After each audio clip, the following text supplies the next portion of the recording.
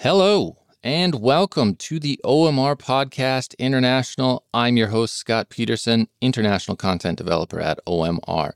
Today, it is my distinct honor and privilege to be joined by Nobel Peace Prize laureate Muhammed Yunus and Saskia Bruysten. They are co-founders and CEOs of Yunus Social Business, a social business initiative aimed at harnessing the power of finance to end poverty and combat climate change. Skeptical? It's okay. I had my questions too. But after speaking to both of them, I can say that at the very least, I see the vision and the pathways for it to happen. We spoke about those pathways, what it takes to sensitize and convince businesses to engage in such an endeavor. We also discussed what it actually means to be a social business, how yogurt manufacturer Dannon is a blueprint of sorts for the model. And of course, we talked about how Professor Yunus got started in social business and how Saskia came into the fray as well. All of that and more in this very special episode of the OMR Podcast. Enjoy. Buzz. I am right now thrilled to be joined by Professor Muhammed Yunus and Saskia Bruysten. Thank you, the two of you, for joining me. Welcome to the OMR Podcast. How are we doing today? Doing fine. Thank you very much for inviting us. Doing great. Summer is finally with us and it's hot. It is indeed warm. It's burning things away. Horrible things. Yesterday saying in the news. Yeah, it's an impressive heat wave, to say the least. Yeah. Climate is with us. Indeed. I think the first place I'd like to start with is a little bit with you, Professor Yunus.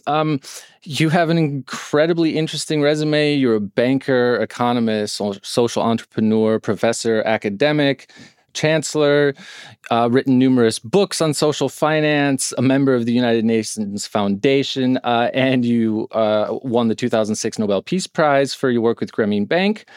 And currently, you and Saskia are working at Yunus Social Business, whose mission it is, among other things, to use business and entrepreneurial thinking to end poverty and other meta issues facing the world. I think for the purposes of this conversation, I would like to start with a definition of what social business is and what it isn't. Okay. Let me try, and Saskia may join in. We know what's business. Everybody will answer right away, business to make money. You sell a product, a service, and get paid, and on top of it, you have a profit. And the goal of any business is maximization of profit. So that's the direction you want to move. So that's fine. Everybody understands that one. So business is identified as profit maximizing mission. And then the other kind of activity, which we call charity, where you give away. In business, you make money by investing money and maximize it. In charity, you give away to solve people's problem. Healthcare, food, hunger, housing, you name it. These are charity issues. So there you put the money to help people to overcome this problem, but you never get your money back. What we are saying that there could be another option in between. A business which aims only in solving people's problems without any intention of making personal money out of it. Like in charity, you don't ask money for yourself. So in this business, you don't ask any profit for yourself, but you want your investment money to come back so that you become sustainable. And that's what we are calling social business. A dividend company to solve human problems. So the goal is to solve human problems. Get the money paid back, but no intention of making personal profit out of it. So this is what kind of disconnect us from the chasing of profit, where sometimes chasing of profit kind of dislocate us into the direction where it may be harmful to people. So this is what we want to avoid. So social business, in a way, we define in non-dividend company to solve human problems. It's in between charity and conventional business. But it is a business in the sense that it sells something. It sells a product, a service, or a product.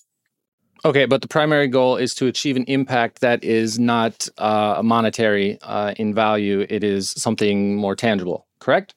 It's a monetary value, definitely. Like we provide healthcare. So we have a healthcare service. You have a social business hospital. You come there, get treatment and so on. You pay for it. But the intention of the hospital is to give your health services, not to generate profit for any owners.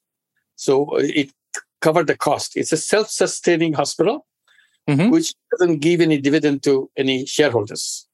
All the extra money that they have is recycled into the business itself. It doesn't go outside. So that's the idea of social business. It's a business because it sells something, and it has covered all the payment and so on. If you have a surplus, it's paid. It's kind of rolled back into the business itself without passing it out to the owners.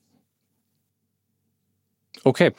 And where did your passion? Maybe I'll start with you, Saskia. So, where did your passion for social business, for becoming active in social business in that sphere, come from?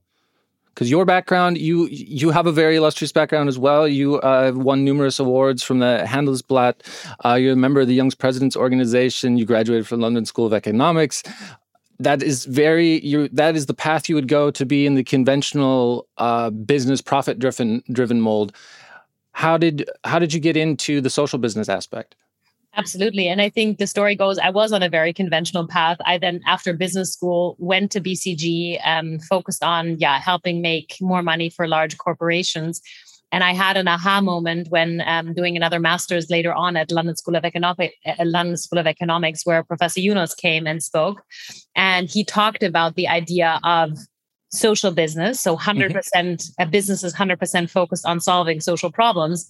And it just made so much sense to me suddenly, because I kind of didn't really feel comfortable with my business background to do something in the NGO world or in government, because they always seemed like these massive structures that were very dry and like boring and slow.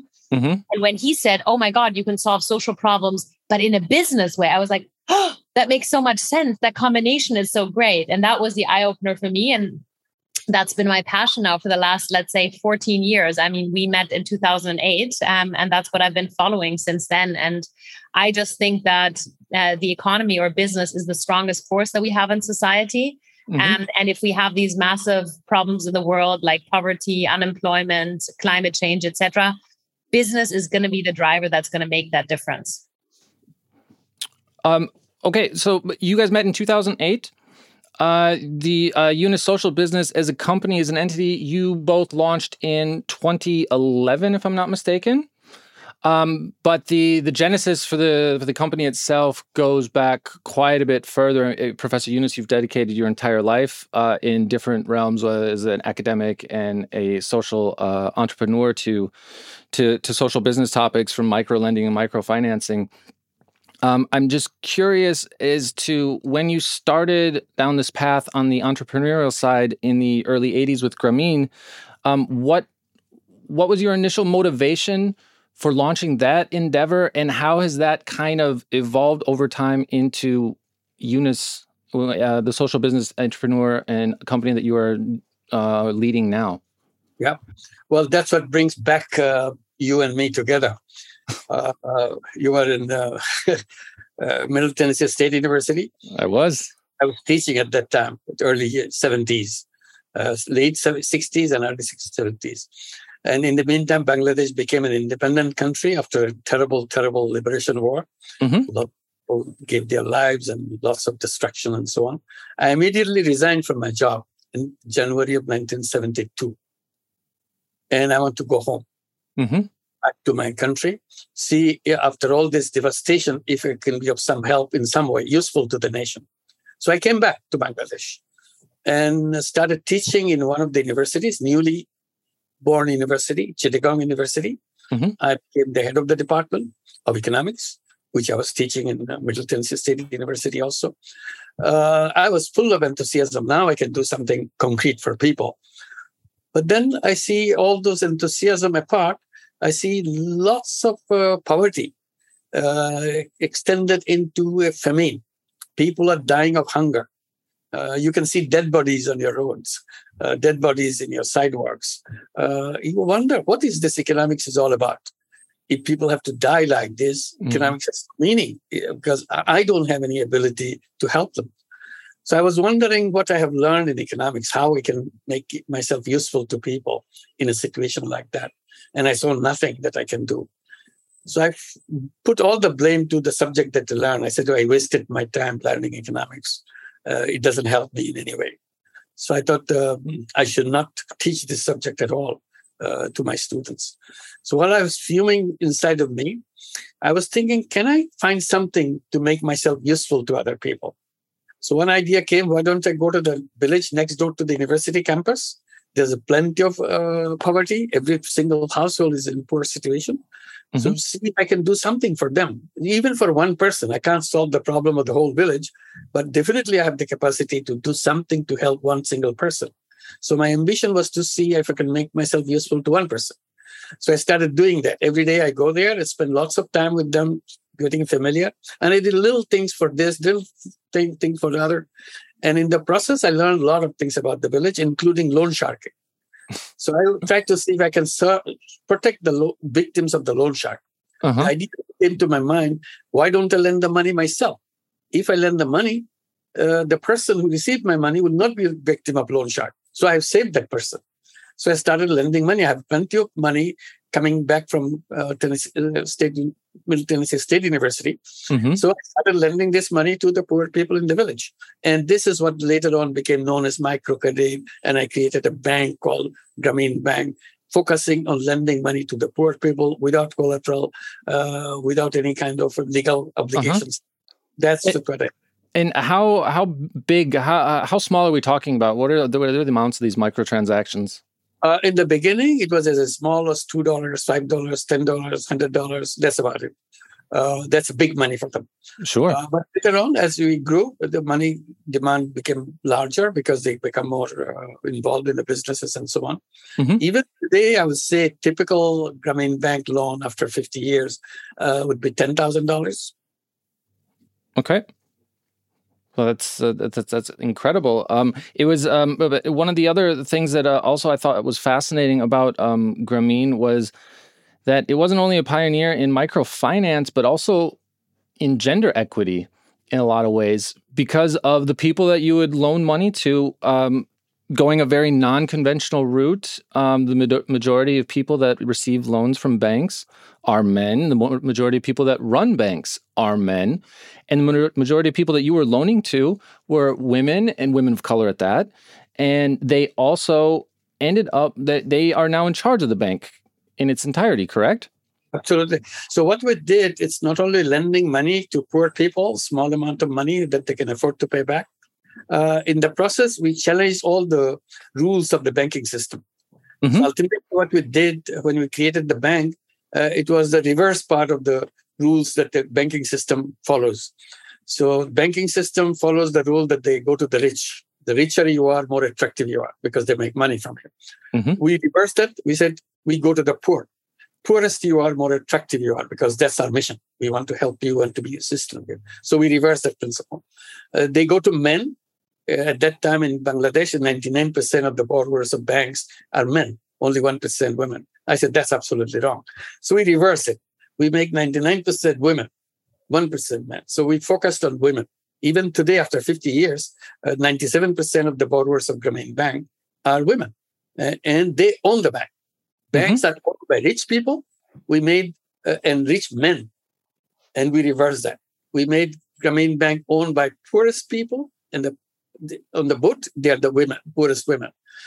Conventional banks want collateral. We said, forget about collateral. There's collateral in this business. So almost everything we reverse. And conventional banks say that you have to come to our premises to do business with us. We come to our branch office or whatever office. Yeah. We said, no, people should not go to banks. Banks should go to people. So we make a banking system where banking service is done at the doorstep of the borrowers. And still we do that. We have Grameen America, in case you want to know. This works in 31 cities in the United States, lends up to nearly 200,000 women, 100% women in the United States. They have just reached $3 billion in loan with nearly 99% recovery in all of the United States. That is incredible, to say the least. So So this is the background. This is how we're getting up to the YSB, to Yunus Social Business as it is today. But when the two of you met, Saskia, what was this more of an idea of yours to launch Yunus Social Business? Was this something where you saw enough synergies between the two of your missions to actually launch the business in this form? How did that process come about? That's a great question. I mean, Professor Yunus just talked about how his motivation was really seeing people die on the streets in Bangladesh. And, I come from a country, Germany, I'm half German, half Canadian, where you don't see that type of poverty. I come in that sense from a middle-class family in Germany. I, of course, had a global outlook since my mom was Canadian, but I hadn't seen that until my, let's say, early 20s. When I was studying in Argentina, and that was during the financial crisis that hit there in 2001, where for the first time I actually saw what it looks like when people from one day to another lose all of their income. In this case, it was because the peso was depegged from the dollar. Mm-hmm. I then later traveled to India, to various African countries. And I think that was the first time that I realized that the life that I had lived was not the normal life. And so I think that was then my motivation over time, that I realized something is wrong with our economic system. And 2008 was the year when I met Professor Yunus, where I started asking myself also these questions. I'm helping all these consumer goods companies in my consulting job to, make more money. And at the same time, it didn't make sense to me when I saw the world was not so, rosy as I had actually experienced as a child. And that's when also the financial crisis started in 2008, 2009. And all those assumptions that we had, the homo economicus, it's all about, maximization of utility for the individual, etc. Those came into question for me. And so long story short, when I heard Yunus speak and there was this aha moment, I just thought this is a concept. Social business is a concept that needs to be spread. We actually started working together. So basically, I wrote him an email. He answered, Long story short, I flew to Bangladesh. Mm-hmm. And that's when we started collaborating and getting some large corporates, some of them who were also eventually previously clients of mine. We got some of those corporates to actually say, can you not create social businesses? The very first one that Professor Yunus had already created before I got on board was a joint venture with Danone, the yogurt company, to produce yogurt that's enriched with micronutrients to combat malnutrition. The first thing that I was involved in was a joint venture with BASF, the chemical company, to produce treated mosquito nets against malaria and dengue fever. And that's really how we started working together. And then eventually, I think, I don't really know from whom it came, but it was in one of those conversations where I said, Professor Yunus, would you also be interested in doing stuff outside of Bangladesh? Because until then, what I had been involved in was all in Bangladesh. And he said, of course, this is a global topic. This has to be everywhere. And so that's where the idea came up to build Yunus Social Business, with the intention to take the successful models that had already worked in Bangladesh at a significant scale to other countries. And just to put one more thing into context, so Grameen Bank was the first social business that Professor Yunus has created. And microfinance, as this first model, has actually spread around the world. Unfortunately, not all in the social business format, some of them also more commercial. Mm-hmm. But after that, he had created many, many more social businesses in healthcare, in unemployment, etc. And we thought those models need to go to other countries. And that was the intention of Yunus Social Business at the beginning. And that's what now we've been doing, focusing on social business, not the microfinance arm so much, but on social business, and bringing it to many other countries. And that's what we are working on still today. And if I'm not mistaken, at YSB, you employ kind of a two-tiered approach, so bottom up and a top down. So you are still combining a lot of what Grameen was all about, with taking the bank to the doorstep kind of people, and also then approaching these larger established companies. Could you kind of walk me through? We've touched on them, but walk me through the specifics of these two angles and kind of where they overlap and where they kind of come together. Absolutely. So I think the bottom up approach is that we actually help local entrepreneurs in India, East Africa, and in Latin America to build social businesses, and we do that by actually financing them. So we provide them loans you could call it venture debt or whatever you want to call it, between around about $100,000 up to $500,000 for them to build their social businesses. And then we also support them, like any venture capitalist in that sense, in growing their impact. We don't grow their profit. We grow, like, the profit has to be grown to create more impact, but we don't care about that major exit. And that's not what we're about. So that's kind of the one business. And then the other side is that we actually, chat to large corporations and say, only if you, like the big part of the economy, is also going to change, will we really see a fundamental change in our economy for the better. So, dear corporation, how can we apply those principles of social business to your core business? How can we use what you're already good at, like in the case of Danone earlier, producing yogurt, to solve a real problem, rather than to just, create another yogurt that has, I don't know, sprinkles on top, like a fancy packaging that really and no one needs. And so that's basically how we work with those big corporates. We help them build new social businesses, A, and B, we help them to connect to social businesses. So, for example, what we call social procurement, we help corporations to improve their what we call ESG footprint by buying from social businesses and thereby improving their social impact in total. I hope that that's clear, but I can get into more practical examples. It is pretty clear. I do have a couple of questions, though. Maybe Professor Yunus, you could also tell me when you were. It totally makes sense when the bank is coming to the doorstep, why that's attractive for the people that are otherwise excluded from the financial process, that are deemed not worthy of credit from banks. That part obviously makes perfect sense. It seems like it would be a much harder pitch to profit-driven companies when they are, they have a fiduciary duty to their shareholders. They come from this profit motive where they only see things in terms of revenue and bottom line. I've heard that sentence too often, the fiduciary duty. Exactly. But that's what I'm curious about, is how do you overcome that? Because these people are coming from these people, I didn't mean it pejoratively. Very simple. It's not difficult the way you're thinking. We just say that that company has a foundation. Companies have their own foundation. Look, you have already created a foundation. You give away money. So this is nothing new. We said you don't give away money, you invest money.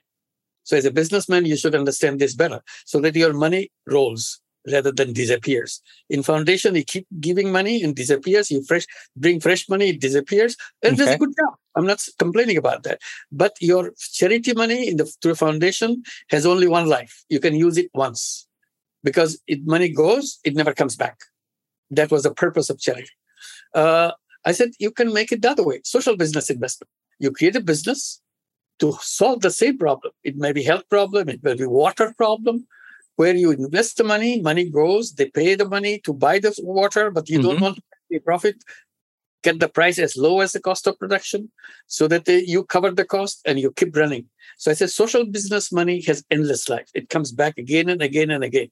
So why don't you try to use your foundation to create a social business and experiment with it? See whether, we are not saying remove your whole, transform your whole company. They will get very scared of that.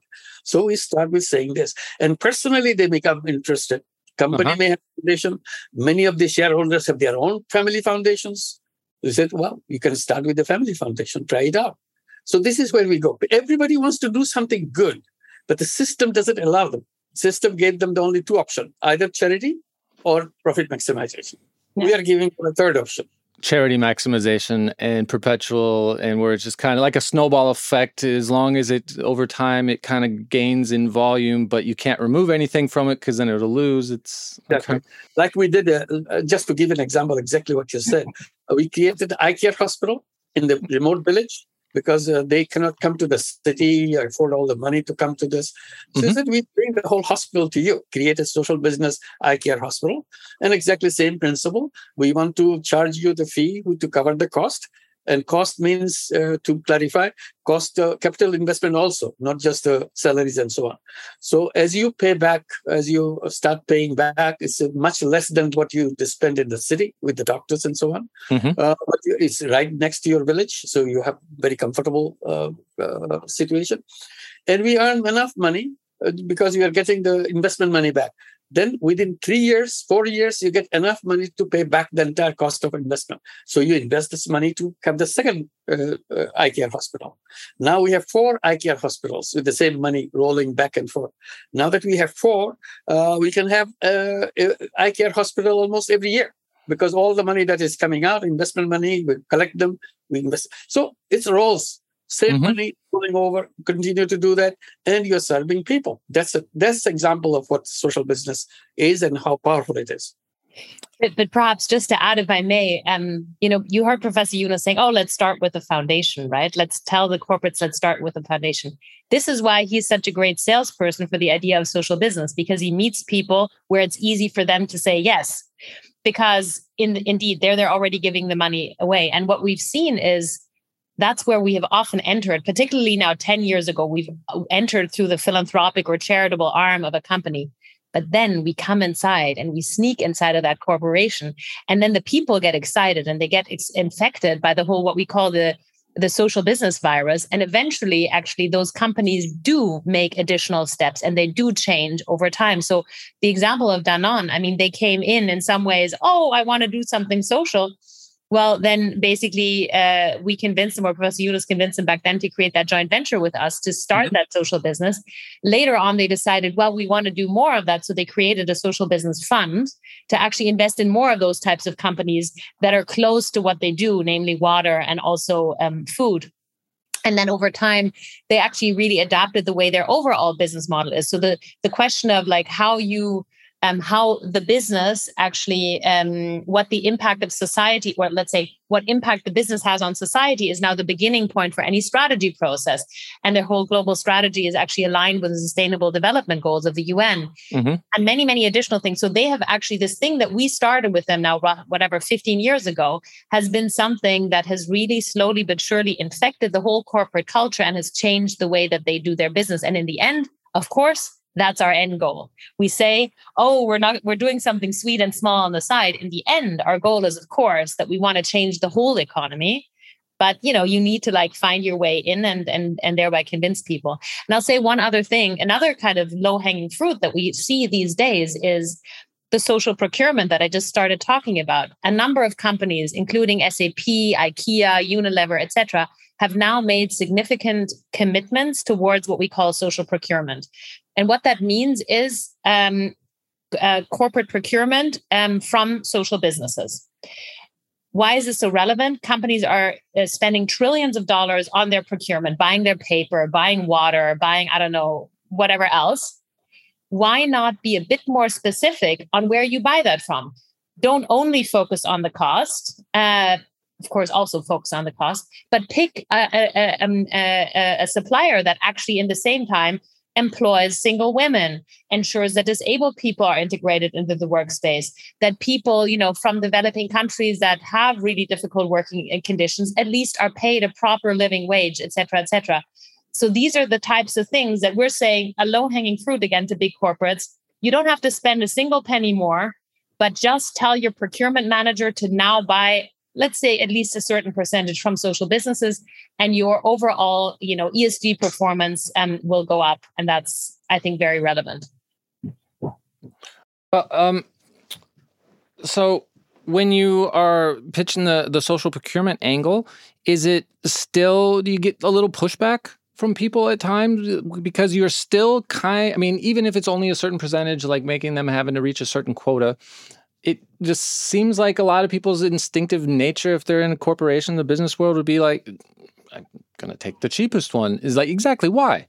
And so that's what I just find incredibly fascinating. Both of you are so eloquent and so engaging and compelling with your explanations that it makes perfect sense to me. But this is why it is so incredibly fascinating, why I'm so thrilled to have you here, because you make it sound so simple. And if I was a business person, of course, I would just be going 100% social procurement. This is obvious. Well, we don't take no for an answer. I think that stick-to-itiveness. Okay. Let me put it this way. You get a little nervous because of the way we are doing it. How do we convert all those people at a time? We don't convert anybody. Normally, naturally, there are people among the 100 such official executives in the top. Mm-hmm. There'll be one crazy guy who thinks differently. Always, there's someone. And that's all it takes. You have to find that guy. Yeah, or that person. She's the one who comes first. She's the one who comes forward. So, okay, this is what I'm looking for. Give me more ideas. I'm with you. Then we go to the next person. We said, see what she is doing, what he is doing. Maybe you can do something like that. Oh, she cannot do more than what I do. Come with me. I'll do something. I have ideas. This is what it is. It always needs an example, and excitement, and inspiration, and also sense of competition. This is also a competition. If you are doing it, I can do better. That's the way it is. Okay. So this is not something as hard as you think. It's a human instinct. Yeah. There is always a soft corner for human being. I can do something by using my business model, by helping things to bring water to the people, energy to the people, renewable energy to people, housing, whatever. If that helps, why not? I'll do it. I'm not doing anything extra. All I'm doing is the company policy. I'm doing absolutely with 100% with company policy. That's it. And to the point around competition, I fully agree. Currently, in some ways, money is a way that people, put their personal value, they hang it on money. Am I rich? Am I poor? They say I'm rich. That's why I'm a great person. And we need to move to a model where people say, well, I helped so many people. That's why I'm a great person.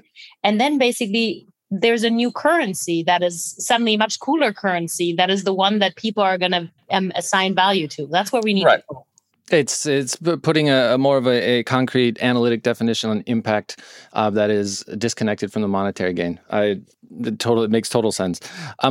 Do you actually engage in active outreach to companies, trying to get established organizations on board, or do they generally come to you?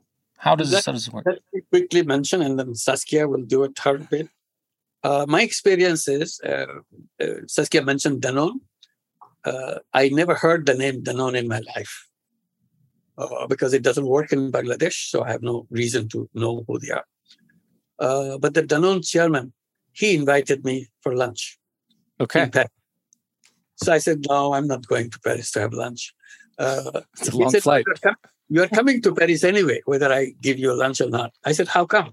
He said, you are coming to a conference right next to Paris. Oh, I said, is it next to Paris? I didn't even know what that is. So yes, I'm coming there. So on the way, you'll stop. You'll be passing through Paris, and I'll be waiting for you in a restaurant, and we'll have lunch together, and you go your way. I'll not stop you. I said, that can be done. This is how we got introduced to each other. Okay. And he's very curious to know what Grameen Bank is, what social business is. And that's the bite that he got, that he said, I want to do social business. That's the beginning. And it happened. It's a long story, but it happened.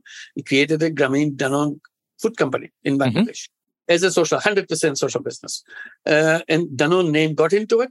And when the name Danone got into it, it became a big news in every single newspaper which deals with business. Of course. Danone, and then other company comes up, said, what is Danone doing with you? I said, Danone is doing this. Is there something that we can do something like that? Of course you can do something like that. So this is what the conversation began. McCain came, and McCain wanted to do something. And McCain wanted to do the other potato business. So they waste lots of potatoes because it doesn't fit into their machine. Look at the potato, which gives the maximum number of French fries. If it is not giving maximum number of French fries, they don't buy it. Okay. They buy the big one. So they throw away 40% of the potatoes grown in France. So we feel guilty that we are throwing it away. There's not enough people to buy it, eat it, and so on. It's a wastage of food. Yeah. So you 40%. Gave us that. Yes, 40%. That's a crazy thing. So you gave the idea that we could do something, social business. So what we did, we created a new company to buy back those throwaway potatoes to make into potato soup. And the French, very popular chefs, they became interested. They said, we make a special recipe for the social business potato soup. So it became a popular thing because the chef says that this is a social business recipe for potato soup. Then they extended their business to vegetable. 30% of the vegetables grown in all of Europe, 30% of the vegetables thrown away. This is technically in the business known as ugly vegetable because it is a cucumber, which is fat on one side and thin on another side. It's not aesthetically pleasing. Exactly. Nobody will buy it. Nobody wants to buy the potato with a pimple. Shape, then nobody will buy it. Yeah. So they throw it away. This is good food.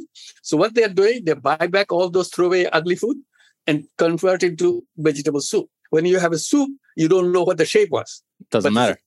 Doesn't matter. So this is it just spread from one to another. In the process, they bring more information, more creative ideas to do that. Yeah. Cool. So the answer is, this happens to Professor Yunus. Here and there, we do reach out to companies. Also, like I do, that this is less Professor Yunus level. This is more my level that I reach out to companies. And for that, we use, the global business fora, like whatever things like the World Economic Forum or like other business conferences where we're there. And like we're seeing that 10 years ago, really no one cared about these topics. And if at all, there was a cute little CSR department in a company that cared. Now we're actually realizing that these topics of social and environmental impact are really at the top of the agenda of some of the global corporations and of those CEOs. And so that's why suddenly, when we talk about that, originally 10 years ago, they said, oh, who's that crazy girl? Let me see if someone, again, as I said, in my CSR department will speak to her. Now, I'm able to reach out to CEOs and have that very serious conversation around how they have to change their business because the world requires it, and luckily the trends have shifted. So, you've heard all about this ESG investing trend, environmental, social, and governance. So, big asset managers like BlackRock are now saying, "Well, I'm going to pull out of big the corporation X if you do not perform well on these ESG topics." So, it's something that is very dear to their heart these days, just because the money is dictating it more and more. It's still totally not enough. It's a door opener to have the conversation. And then you can go via the human approach that Professor Yunus spoke about earlier. Tapping into people's competitive nature is a very, very effective way of getting people to take action, I think. Especially when you're talking about business types, it's fantastic. And even like about like the ugly vegetables and stuff. I mean, you have like just on the lower scale, you have apps. Like in Germany, you have things like Too Good To Go, where, just the whole trend where people can, get food for free that would otherwise go to waste, and these type of things that are really just kind of taking hold. Despite the fact that we're trending in the right direction, it does still seem kind of like a Sisyphus, just a very unthankful task where it can be very frustrating at times because progress is probably incredibly slow moving, fraught with setbacks, whether it's political or like, some of the things that we had just talked about, like, people asking questions like why this goes against my interests.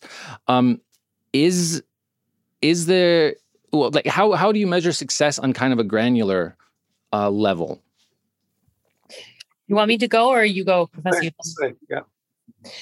I mean, we measure, like there's at Yunus Social Business, one way of measuring success, which is the social impact that we create. And at the highest level, that is how many products, essential products or services have been sold to, the end customers. And that could be healthcare, education, etc. And the second one is how many higher incomes have we created for people, in this case, that are mainly from disadvantaged backgrounds. And then the third one is, of course, CO2 emissions reduction. Those are the three top level KPIs that we look at, while also wanting to be financially self-sustainable. But those are the top level KPIs that we really look at. Okay. And which... Just to add, in a different way, she is talking about at the level how performance of each social businesses. I was thinking more how people are interested in the concept of social business. Mm-hmm. I measure it by saying if there is a conference on economics or global warming or poverty or what, somebody talking about social business. That's success. If more people talk about social business, giving examples of it, his or her involvement in it, I see it's a success that is spreading. I'm not the one talking. Somebody else I don't know talking about it. So mm-hmm. That's a success.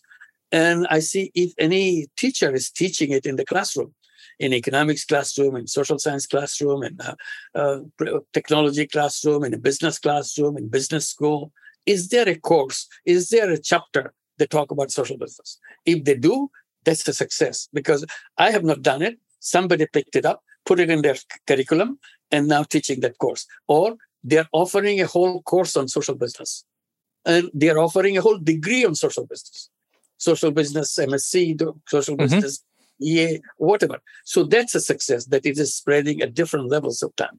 I feel it's success when the parents, the CEO of a big company sitting with the family for the breakfast or the dinner, the son or the daughter talking about, why aren't you involved in that? Why didn't you get involved in social business? It's not me talking. It's his own son, her own daughter talking about it and arguing with the parents that why you do this? Why can't you do something like this? So that's a success, that conversation goes on. People being infected with a social business virus. Virus, exactly. That's what Saskia mentioned. And then finally, I said, many universities now creating Yunus Social Business Center at the university is a whole center involving all the departments and so on. Okay, well, that's got to be incredibly motivating then, yes. Absolutely. Right now, we have more than 100 universities. There's 102 Yunus Social Business centers around the world. So, and each month or each year, this number is increasing. So that's kind of success, that people are responding, people are coming up and so on. Many conferences are held in social business and so on. Many competitions are done in social business, design competitions. And those are the things that I see from my side as a success, that people are taking over the thing. I'm not the only one talking about it. Okay.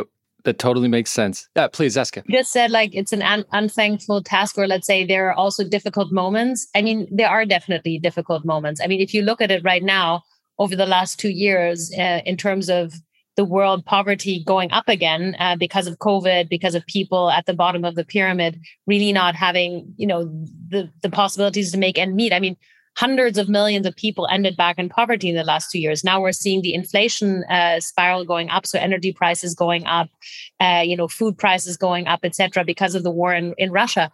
Are these things that depress us? Absolutely. They depress me personally, definitely. And because we're also seeing the effects on our social businesses in the countries that I just mentioned.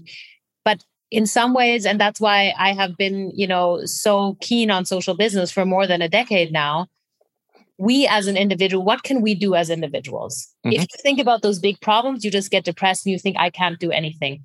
But if you just slowly but surely do one problem-solving business after the other, you can actually have the feeling that you are doing something, that you're making a difference. And I think that's really important because, again, an individual cannot do it. But if we all collectively decide to take the individual decision of taking the action of building a business, which is something that, most people can do, then we can actually make a difference. And that's how, this has been motivating me for the last more than a decade. All right. Now, I want to take a quick look ahead before I let you both get out of here. In November of 2021, you completed or released the findings from a joint research project conducted over about a 6-month period with a variety of social entrepreneurs to identify kind of the shortcomings or the areas in need of special attention throughout the social business sector. Curious if you could share maybe a few of those areas and maybe a couple of the measures that you're implementing to address those. Yeah, I think this was I think you're probably referring to the whole report regarding the whole topic of social intrapreneurship. And this was where we wanted to find out why corporations are doing this, to the point that you mentioned earlier. How do we actually convince people or not convince people, make people to do it while, the corporate CEO may say, but I have to follow my fiduciary duty and maximize profits. And so what we did is we did a study together with the World Economic Forum, with HEC, and also with INSEAD to actually interview over 50 corporate leaders that have been engaging in social business. Okay. So that included, massive companies like the Danones, the IKEAs, the SAPs, et cetera, of this world. And what did we find? Basically, we find out why are they doing it, despite the fact that it's not profit maximizing. And the arguments that they brought, not us, that they brought is, number one, it drives innovation. If you look at your business model from the perspective of society rather than on the perspective of profit maximization, come up with whole different new insights into your business. You come up with whole different new business ideas that otherwise you wouldn't have ever had. The Danone example is perfect. Danone had never made such a cheap and such a nutritious yogurt in its entire life. The researchers had just never been asked the question, make the cheapest yogurt and the most nutritious yogurt. It's always been asked, what is the beautiful cherry on top of the yogurt? How can we conserve that, etc.? So this is number one, innovation. Number two is really the whole topic of employee engagement and retention. Everyone talks about the war on talent. We all know that the millennials do not want to work for boring old corporates anymore.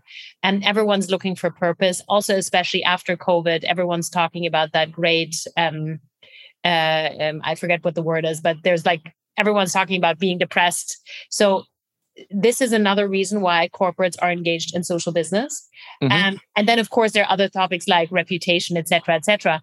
But those are the main things why they do this, apart from just the fact because they know it's the right thing to do, which is the reason why we do it and why we want them to do it. But they need their arguments internally as well. All right.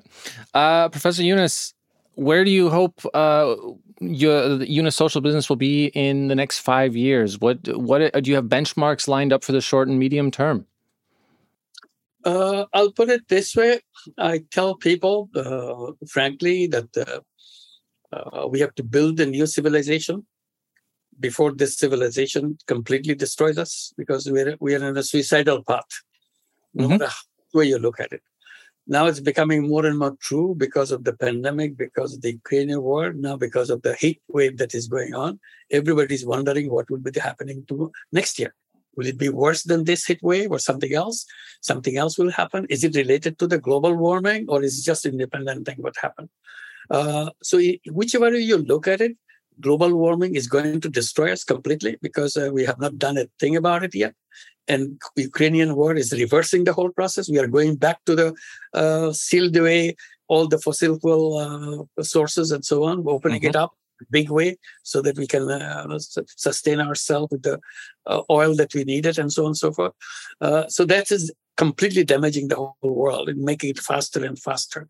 And then the second one is the problem that we created by the present civilization, meaning the institutional framework, thinking framework, business framework, all the things that we have created over years, creating extreme wealth concentration. All the wealth of the world is concentrated in few hands. You look at the USA, same thing. You look at Europe, it's the same thing. You look at the global, you can save safely 10 richest country in the world has 99% of the wealth of the entire world. The remaining countries share only 1% of the wealth. And tomorrow, it will be 9 richest countries will own 99%. Day after, it will be 7 countries will own the 99%. So this is the direction. And this is a suicidal direction. It will explode. It's a ticking time bomb.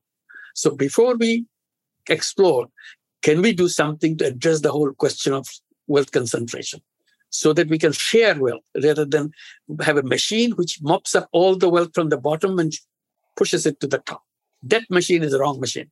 So we have to redesign that machine. And there we say social business can help you because that machine doesn't push anything on the top because nobody's taking any profit. So we have to redesign banking system as a social business.